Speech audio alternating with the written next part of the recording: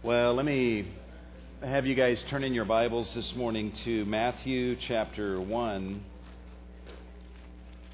for our time of study in the Word this morning. What we do every week here at Cornerstone is we gather together to worship God, and we worship Him through the songs that we sing. And we've done a lot of singing this morning, celebrating God and what He has done for us.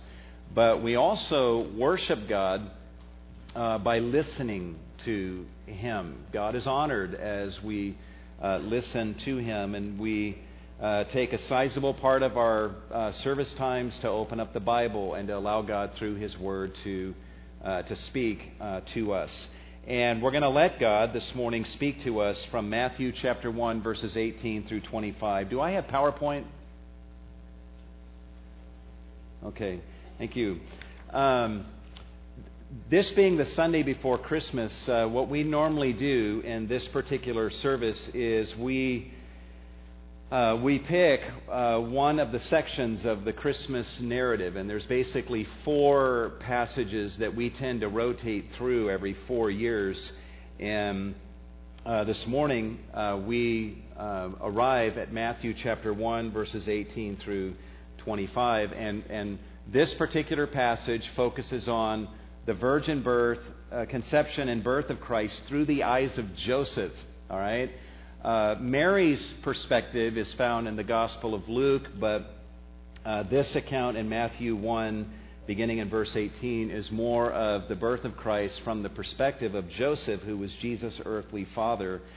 And one of the things that you find really pounded home in this section of Matthew 1 is the subject of the virgin birth, the virgin conception and birth of Christ, which obviously would be a matter of great importance to Joseph, right?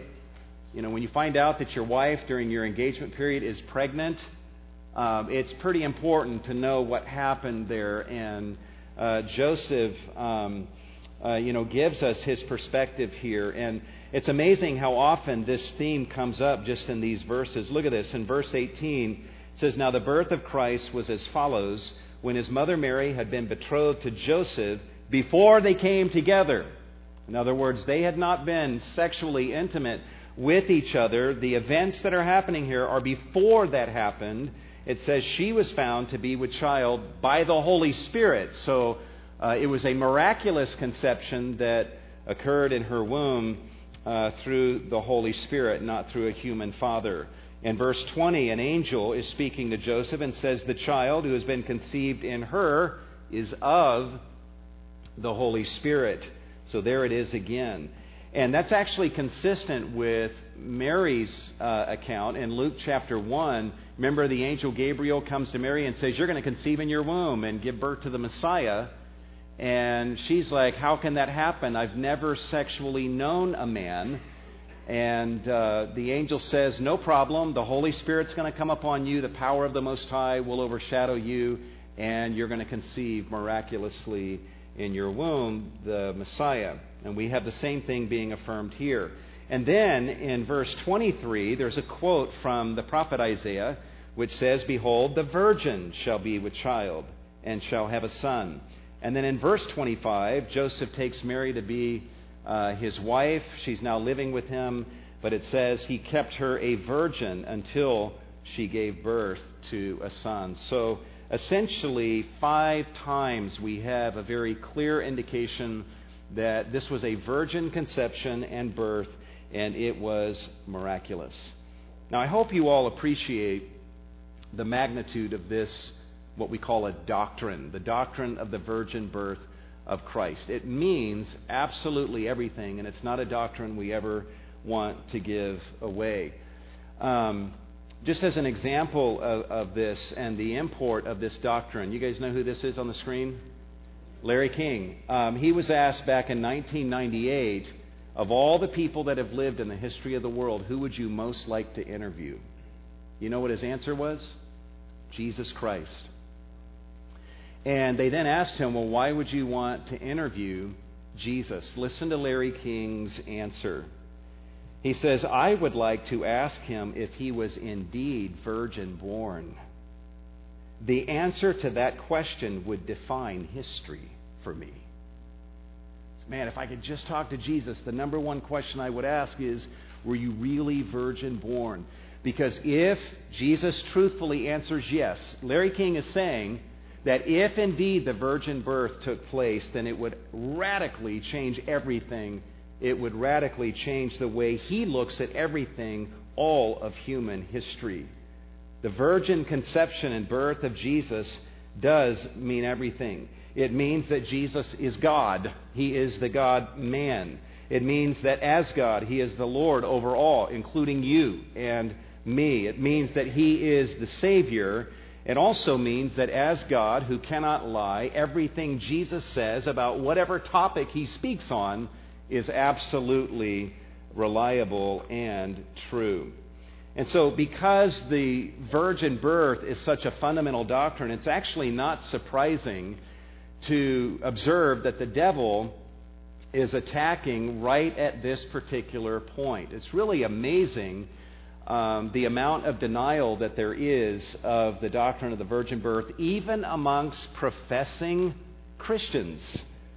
Listen to these disturbing statistics. In 1998, there was a poll conducted of over 7,000 Protestant pastors or clergy, and here's how many did not believe in the virgin birth. Amongst American Lutherans, 19% did not believe in the virgin birth. Amongst American Baptists, 34% of their pastors that were surveyed said they did not believe in the virgin birth. Amongst Episcopalians, 44%. Amongst Presbyterians, 49% said they did not believe in the virgin birth. And amongst Methodists, 60% of the pastors standing in pulpits, preaching and leading congregations said that they did not believe in the virgin birth.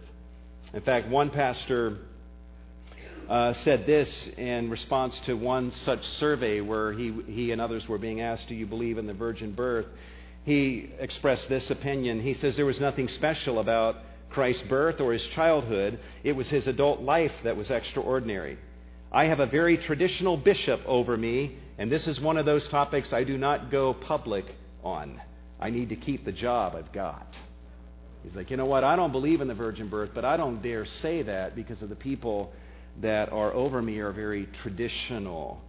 Another pretty well-known pastor was on a radio program a number of years ago, and he was asked about his belief in the virgin birth. And listen to what he says. He says, I cannot in print or in public deny the virgin birth of Christ, but neither could I preach it or teach it.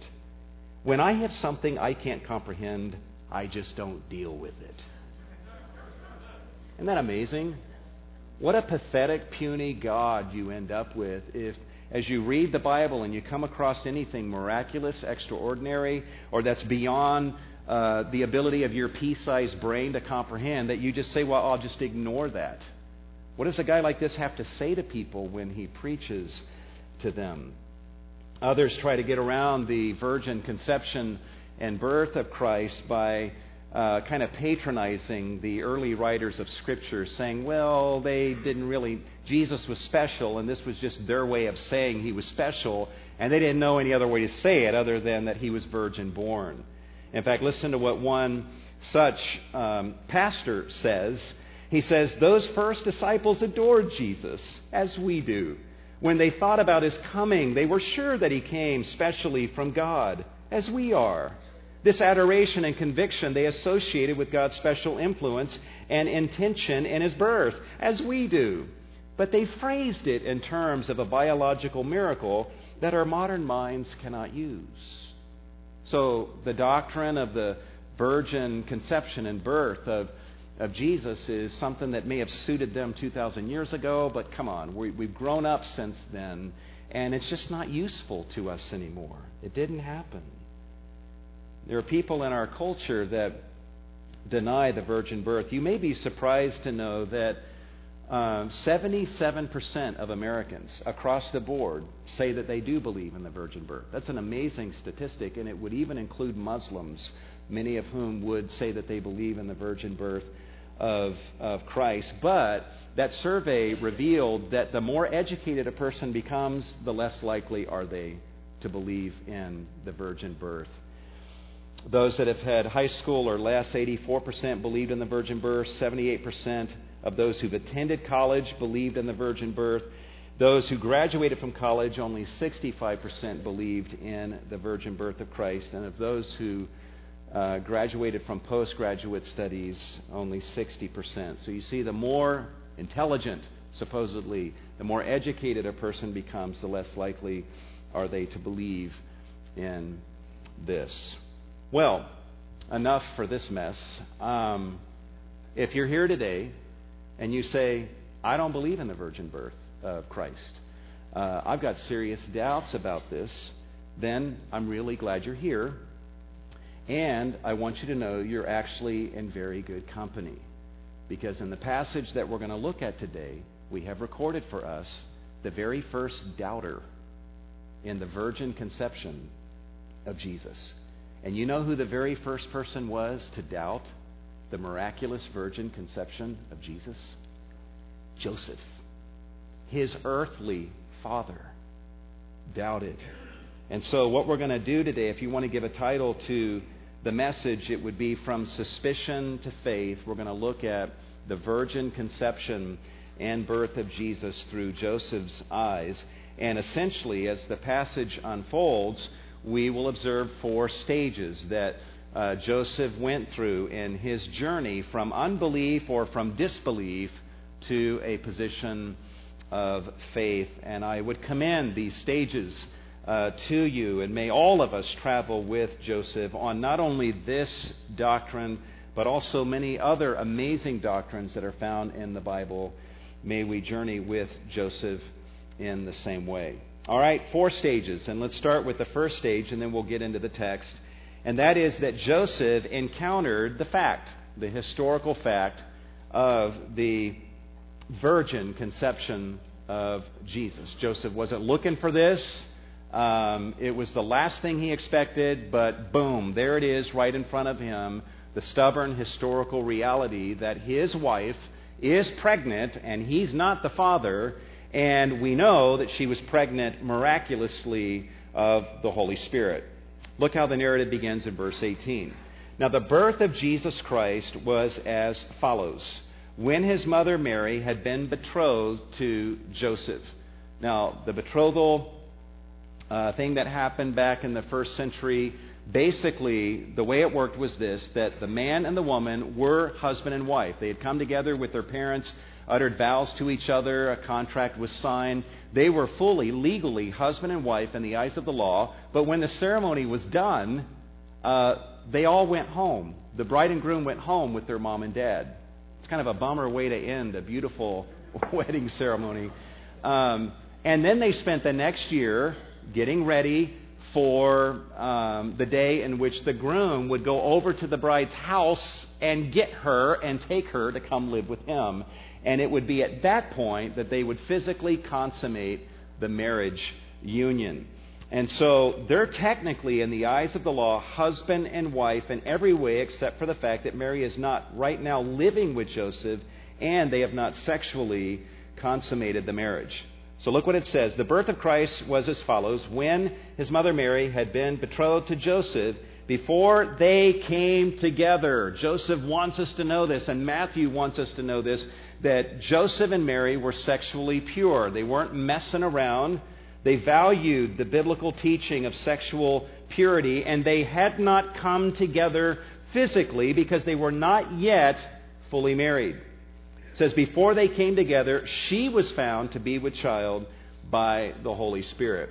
Now, we don't know exactly when Joseph made this discovery. If you read Luke chapter 1, you read about how Gabriel came to Mary and said, you're going to conceive in your womb, and here's how it's going to happen.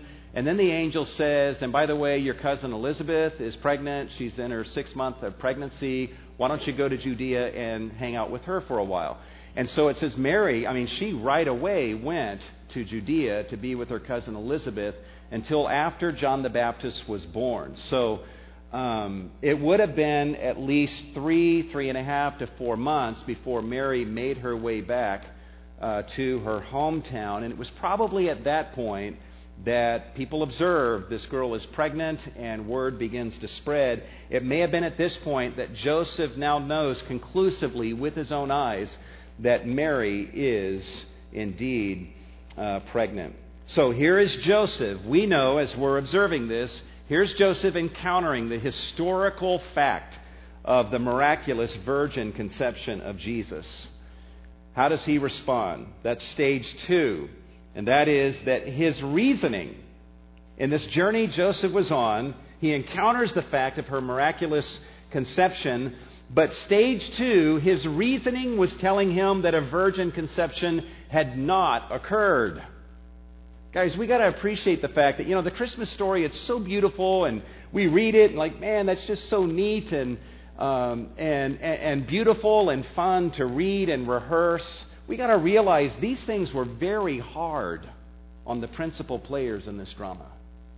When Joseph finds out Mary's pregnant, his response was not, oh, I know, this is the virgin conception of the Messiah, and this is a part of the Christmas narrative, and it's going to be in Matthew chapter 1, verses 18 through 25 one day, and I get to be in the Christmas narrative. That's not how he responded. He's actually devastated by this. He doesn't know what to think of it. And his reasoning kicks in, and we know that Joseph was thinking, my wife has been unfaithful to me. In fact, listen to what John MacArthur says about what Joseph was thinking. Joseph knew that he was not the father and assumed quite naturally that Mary had had relations with another man. So this is like the worst day. If you ask Joseph, what was the worst day of your life?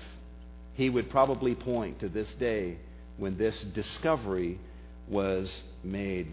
In fact, we know that he was thinking this way because look at how he responds. It says in verse 19, and Joseph, her husband, being a righteous man and not wanting to disgrace her, wanted to send her away, or literally in the Greek text, wanted to divorce her. And he wanted to divorce her being a righteous man. You need to understand that there was a provision made in the Old Testament law in the book of Deuteronomy that if during the betrothal period a woman proved herself to be sexually unfaithful, provision was made for the husband to divorce his wife in that situation. In fact, that was the righteous thing to do. Obviously, this is the testing period. She's not even faithful to me during this testing period. And so she's not who I thought she was. And she has broken the vows that she has made to me. And so there was provision made for divorce during this betrothal period. So Joseph, her husband, being a righteous man, wanting to do what's right in the eyes of God, in the eyes of the law, was wanting to divorce her. But, I love this touch, Joseph was not just a righteous man, he was a merciful man. In his mind, Mary has been unfaithful to him. And yet, it says he doesn't want to disgrace her publicly. He loves her, he cares about her, though she has wounded him deeply, he thinks. And he has it within his power to divorce her publicly and state the reason to everybody. He's like, I don't want to do that. So he decided, I'll divorce her quietly. And we'll end the marriage, and I just won't state publicly what the reasons are. I will bite my lip, I will hold my tongue, and I will cover over this grievous wrong in silence. So, understand, Joseph has thousands of years of human history to inform and back up his reasoning. I'm engaged to this woman. I have never had physical intimacy with her, and she's pregnant. She's been with another man. That's the way it had always worked up to that point in human history. So she's been unfaithful, therefore I need to divorce her and end the relationship. But I want to do so in a private way. I don't want to disgrace her. Now, as the narrative continues, we know Joseph thought long and hard about this. Look at verse 20. When he had considered this. So Joseph is considering this. He's thinking about this. And by the way, the Greek word that is translated considered is an interesting word. It doesn't just speak of, intellectually, dispassionately considering something. This word that is translated considered, inside of this word is the Greek word for anger or passion. What this word means is to think through something about which one has very passionate feelings. And I'm sure Joseph went back and forth from anger to grief and to sadness, and none of the alternatives that he contemplated felt right to him. And so he's agitating over this and casting back and forth, trying to figure out what to do. But the sense that you get from the text is that he had pretty much said, here's what I want to do. Here's the thing to do. I need to divorce her and end the relationship, and I need to do so privately so as not to disgrace her. That's my decision. But before he acted on that decision, he continued to consider it. He was paralyzed and not able to act. We also know that fear was in his heart, because when the angel speaks to him, in verse 20, the angel literally says, stop being afraid to take Mary as your wife. So, and probably the fear that Joseph had was he was afraid of displeasing God by taking Mary to be his wife when she had proven to be unfaithful during the testing time of their betrothal period. Maybe he was afraid of what other people might think, but I think Joseph, being a righteous man, is more in the grip of fear over doing the wrong thing in the eyes of God. So there's fear, there's deep passion. He's considering and thinking through these things, deciding I got to end the relationship and divorce her. But I care about her. I don't want her disgraced, so I'll do so privately. And as the narrative picks up, right after this statement, when he had considered this, we have a paralyzed Joseph who just doesn't know the next thing to do. He thinks he knows. His reasoning has led him to some decisions, but he is still paralyzed and unable to act.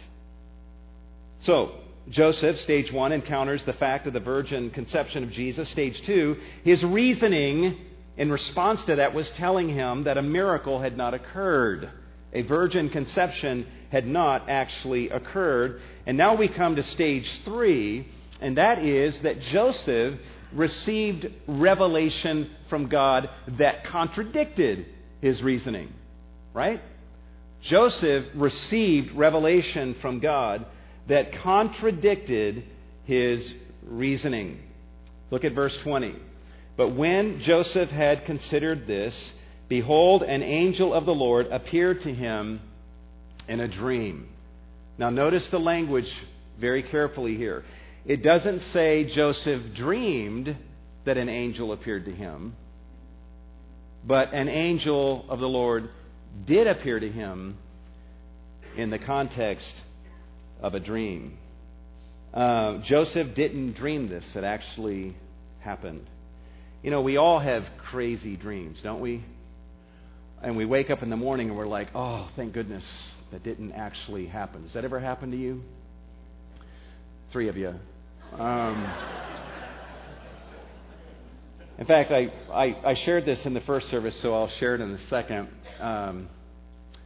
But you know, last weekend was a busy weekend. Had an elders meeting Thursday night, and then a Friday and Saturday elders retreat. Preached Sunday morning, and the program Sunday night. I went to bed exhausted last Sunday night, and during my sleep, I had a dream that my wife and I were at a restaurant, seated at a table, and we got into an argument. And in my dream, she started the argument. And the thing that made it extra painful is that there was a family from our church seated at the table with us. And I'll tell you, it was Bill Payne, Eileen Payne, and Carly Payne that were at the table with us. And my wife and I were doing great. So I don't know where the dream came from, but anyway, we're at the table, and she says something, and I'm like, whoa. And so I got defensive, like I do sometimes when I'm dreaming.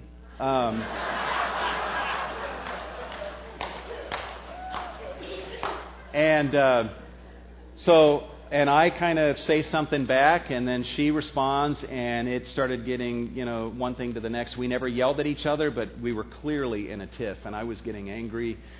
And Eileen, at one point, actually tried to intrude and help us out, and she asked a question and tried to steer the conversation, and that went nowhere. So Don and I were off to the races in this little tiff that we were having. But anyway, it was a very vivid dream. I woke up Monday morning, and I kind of looked around, and it's like, oh, thank God that was a dream. But when my wife got up, I said, honey, I got a bone to pick with you. And she's like, what? And I said, you started an argument with me last night in my dream. And she was like, get over it. It was just a dream. And I said, totally serious, but I was joking. But I said, honey, it was so vivid, it would help me if you apologized to me. And you know what? This is how amazing my wife is. She apologized to me. And as soon as she did, I wasn't content. I said, when are you going to call the Paynes and apologize to them? She never called them, but she told me today. She told me yesterday that today she would approach the Paynes and clear that matter up. But anyway, that's just one of those crazy dreams that when I woke up in the morning, it was like, oh man, thank God that didn't really happen. Well, what happens with Joseph here is something that actually happens. He didn't just dream it. It says an angel of the Lord actually appeared to him in a context of a dream, saying, now look what he says to Joseph. Joseph, son of David. Now, in calling Joseph son of David, Joseph was not accustomed to being called by that title. He was probably accustomed to just being called Joseph, or maybe son of whatever his father's name was, which I think was Jacob. So that's what he would have been accustomed to. The fact that the angel calls him son of David, there's messianic implications here. And it's a title given to Joseph that is designed to arouse in him a sense that he is about to be called to something great and of messianic import. And the angel is kind of letting him know this. I mean, if I went to one of my children and said, "Oh, thou great dishwasher," what would they think? They would know what I'm about to ask them to do, or at least have a general idea. And so the angel says, Joseph, son of David, look at this, do not be afraid. Stop being afraid to take Mary as your wife. Joseph, I know you're planning on divorcing her. You shouldn't do that. I'm telling you, actually, to marry her.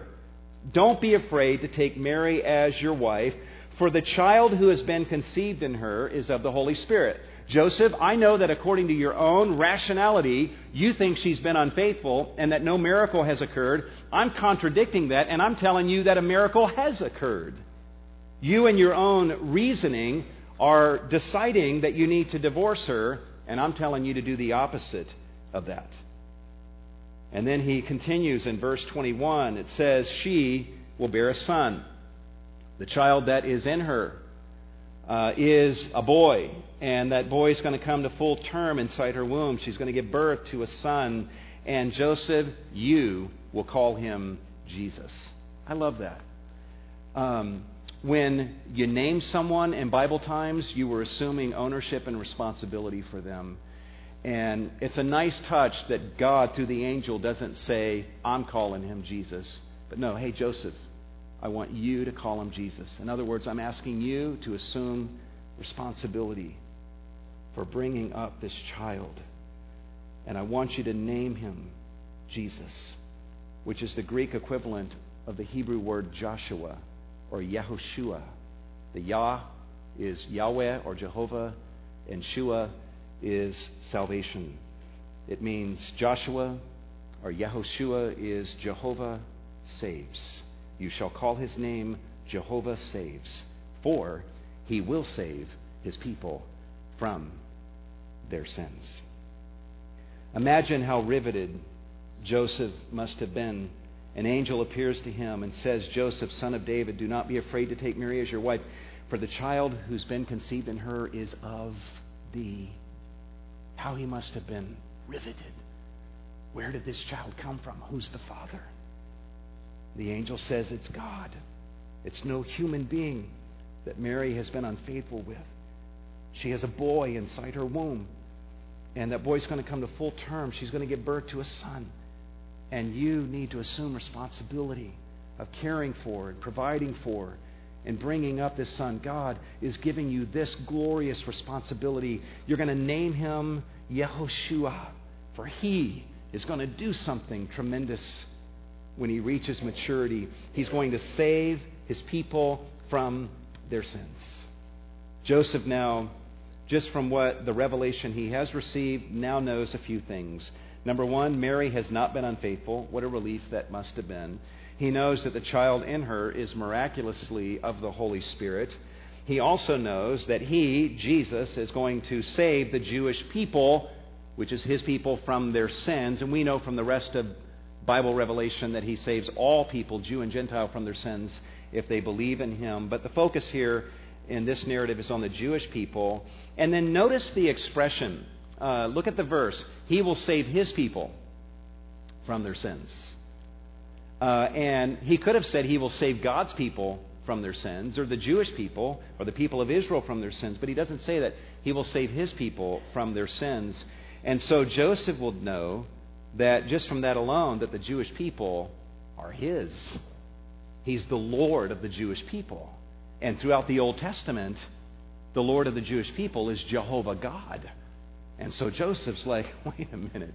I was devastated when I went to bed. Now this angel's talking to me, telling me Mary has not been unfaithful, and the child that's inside of her is miraculously of the Holy Spirit, and he's going to be a deliverer of the Jewish people, and he's not going to save them from the Romans. He's going to save them from their own sins. And not only that, but according to what the angel says, the Jewish people belong to him. That boy that's inside my wife's womb is God. Jehovah God. We can be glad he's not like that pastor who says, whenever I see anything that I can't comprehend, I just don't deal with it. This is staggering. Now, there are some commentators who think that at the end of verse 21, the angel stops talking and disappears. There are other commentators, and I would agree with them, who believe that verses 22 and 23 is still the angel talking to Joseph. Okay? And I believe this because the angel is going to be pointing to an Old Testament passage. God knows, and the angel knows, Joseph's going to need something when he wakes up, right? Something solid to hang his hat or his turban on.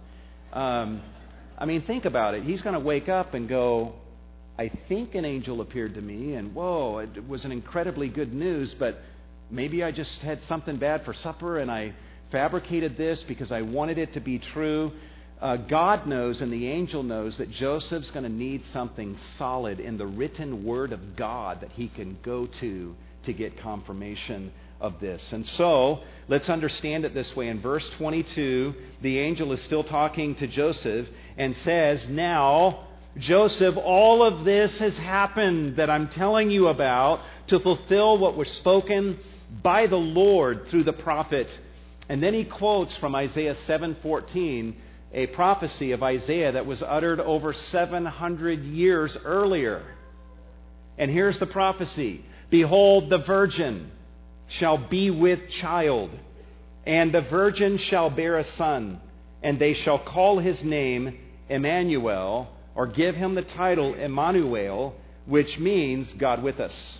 Just from this prophecy alone, we would know that a virgin, a woman who's never been with a man, will conceive in her womb. She will give birth to a son, and that son will be God dwelling amongst his people.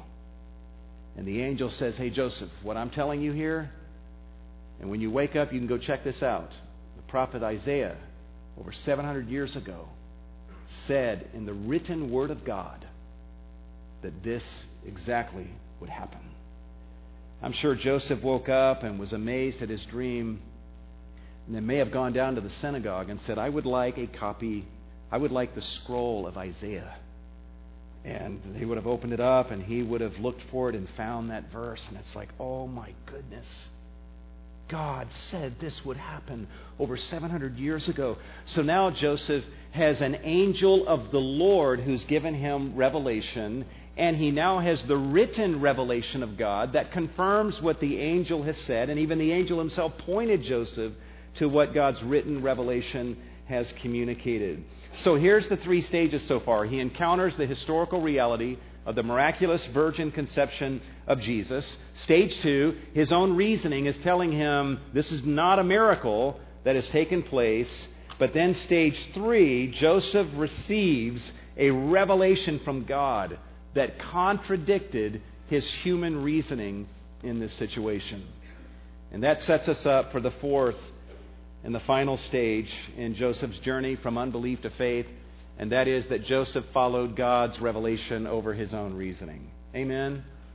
He followed God's revelation over his own reasoning.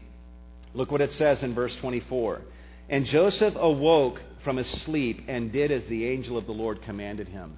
There's a feeling of immediacy and almost hurriedness about this. The idea is that Joseph woke up and he went over to Mary's house and said, "You're coming home to live with me." And he took her home to be his wife. He did immediately as the angel of the Lord commanded him and took Mary as his wife. Look at verse 25. An interesting detail. But he kept her a virgin until she gave birth to a son. It's an interesting detail that Matthew wants us to know. And obviously Joseph, as he would have communicated to people his version of the narrative, he would have said that Mary's conception was a virgin conception, but also he would tell people, and I kept her a virgin until she gave birth. Why is that a significant detail? I actually think that that fact is an argument for the fact that it was the angel who pointed Joseph's attention to the prophecy of Isaiah. Let's go back to that prophecy of Isaiah. Look at what verse 23 says. This is from Isaiah 7:14. Behold the virgin. That's the subject of the sentence. The virgin shall conceive or be with child and shall bear a son. Literally, according to the grammar, it's saying this. The virgin will conceive and the virgin will give birth. This verse is not only a prophecy of the virgin conception of the Messiah, but also the virgin birth of the Messiah. And so Joseph, having heard this from the angel, maybe confirming it as he reads the scroll of Isaiah at the local synagogue, he's like, according to this passage, according to the written word of God, not only is the virgin conception of the Messiah foretold, but that Mary would be a virgin on the day of her birth. So, I will take her to live with me, but we will abstain from physical intimacy until after the birth. It says he kept her a virgin until she gave birth to a son. There are some denominations that believe in the perpetual virginity of Mary, that she never had relations with Joseph, but the grammar of this statement seems to indicate otherwise, right? He kept her a virgin until she gave birth, and that implies what? That after she gave birth, Joseph and Mary were fully as husband and wife coming together in physical intimacy. And so we're not surprised later in the gospel accounts to find out that Jesus had brothers and sisters. He kept her a virgin until she gave birth to a son, and he, Joseph, called his name Yahushua. Jehovah saves. Joseph, looking at this miracle, says, I don't think, according to my thinking and reasoning, that a miracle has happened and I need to divorce this woman. God gives to Joseph a revelation that contradicts both his interpretation of Mary's pregnancy and also contradicts what Joseph was intending to do. And Joseph, to his credit, chose God's revelation over his own reasoning. And keep in mind, God's revelation is staggering. That's not an easy thing to believe, that this is a miraculous virgin conception that is happening right now for the first time after thousands of years of human history. But nonetheless, though it blew his mind, no doubt, he followed God's revelation over his own reasoning. Let me just kind of make three observations as we turn the corner and end this sermon. All right, here's the first observation. Guys, write this down. When God says something that contradicts you, He's right and you're wrong. Is that fair? And by the way, God, if He is God, is going to say a lot that contradicts you and what you think and how you interpret things. And God's going to tell you to do a lot of things that contradict what you think you ought to do. And He's going to prohibit you from doing things that you think you actually ought to do. And so as you read God's revelation that we have in our Bible, there's going to be many times where God's going to say things that contradicts you. And whenever that happens, He's always right. You are always wrong in such circumstances, and you are the one who needs to change, not God. There are many people that see things in the Bible and they don't like what it says because it contradicts something they believe or something that they're doing, and so they just ignore it, pretend God never said it. In fact, some people, like Thomas Jefferson, take scissors and start cutting passages out of the Bible because it contradicts what they believe. Some will actually take what the Scripture does say and twist it to make it mean the opposite of what it's actually saying in order to make it conform to what they believe. But when God speaks in His Word and contradicts us, we are the ones who need to change, not God. And you know what? God says, I'll tell you the kind of person I look upon with favor. Someone who's humble and contrite of heart and someone who trembles at my word. Anyone like that, I've got their back and I lavish my grace upon them. Be the kind of person that when you go to God's Word, number one, you do go to God's Word to hear what God says, but you're expecting, I know that God, if He's God, is going to say a lot of things that I may not like, that contradict my lifestyle, that contradict what I'm thinking, my interpretation of things.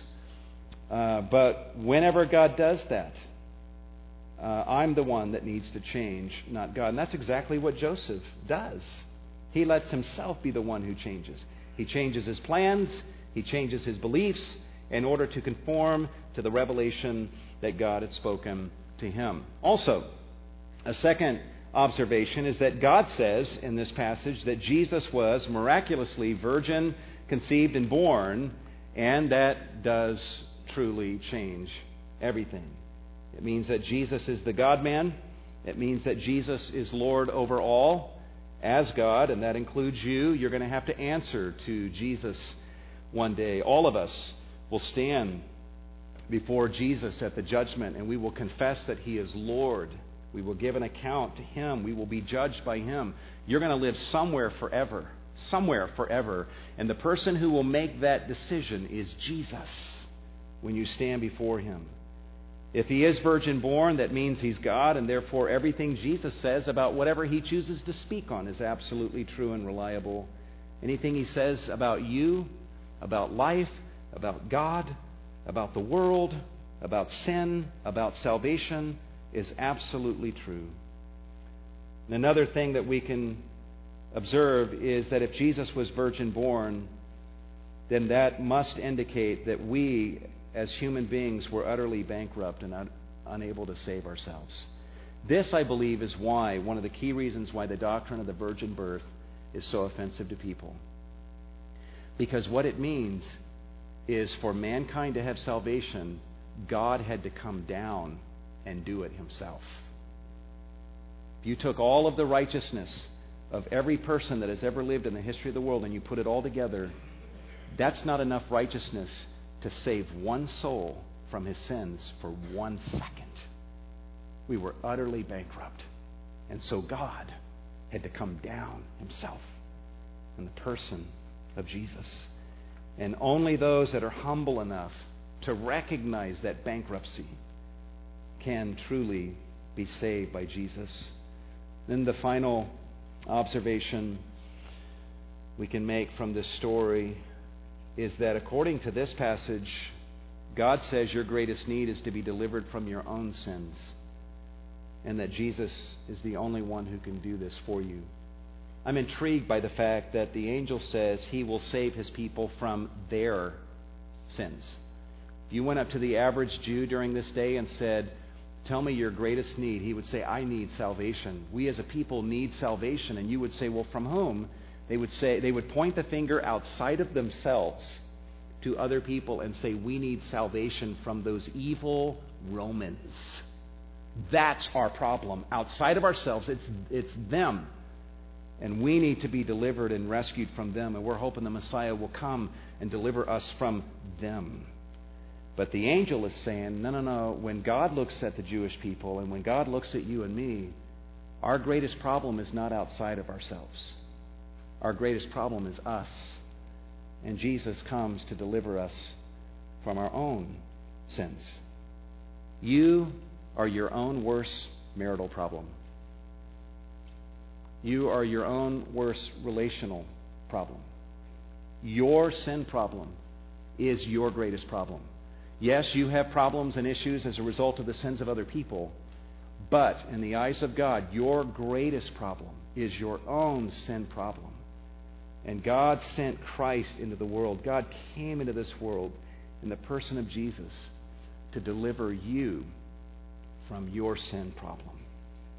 Christ died on the cross. He lived a perfectly righteous life, died on the cross, shed his blood, was raised from the dead on the third day, is now at the right hand of God, so that anyone who puts their trust in him can have their sins forgiven and be delivered from the guilt of all of their sins, can be delivered from the power and the slavery of sin.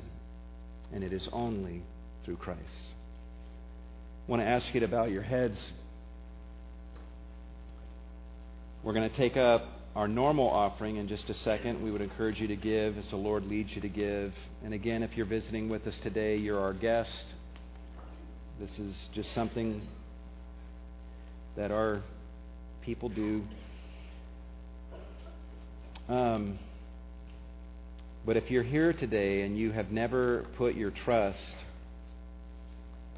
in Christ to be your Lord and Savior, I pray that God would even use what His Word has said this morning to open your eyes to the glory and the attractiveness of Jesus. What is not to love about a Savior like this? And that you would take your eyes off of anyone else that maybe you've been comparing yourself to and thinking, well, I'm relatively righteous compared to these other people. Or, yeah, I got problems and my problems are these other people. No, just take your eyes off of all of that and look at God, and you'll see that God's looking at no one but you. He says, your sins are your greatest problem. And I love you so much. I have gone to these lengths to come into this world, to suffer and die on the cross in your place, so that if you would just acknowledge your bankruptcy and look to me, I will deliver you from your sin problem. From the guilt of all of your sins, those sins you don't even want to think about, you try to run away from during the night when you wake up in a cold sweat with your heart racing, thinking about maybe past things you've done. You just try to forget about it, or you drink it away, or try to numb your sensibilities, or turn on the TV to distract yourself away from it. Those things that haunt you, Jesus says, I came to save you from those, from all of your sins. I came to save you from slavery to sin and give you freedom if you would but turn and look to me as your Lord and Savior. Let's pray together. Lord, I pray that for any in here that have never had this transaction occur in their heart, that they would just, even where they're seated, come to you by faith and call upon you as their Lord and Savior. I was blessed just this week to hear about a man who a few weeks ago got saved while just sitting during a sermon in one of our services. And may that happen even now as sinners look to you and call upon you as their one and only Savior from their own sin. For all those who do know you, Lord, man, just open our eyes to the glories of these things during this week as we celebrate the events of the Christmas narrative, Lord. Just enrich us and cause our hearts to swell with praise and thanksgiving to you for how great your love is that has been shown to us in Jesus. We express this love, Lord, through our giving of our offerings to you right now. Receive these funds and multiply their usefulness for the glory of Jesus Christ. We give ourselves to you at the same time, Lord, in the name of Jesus. And all God's people said,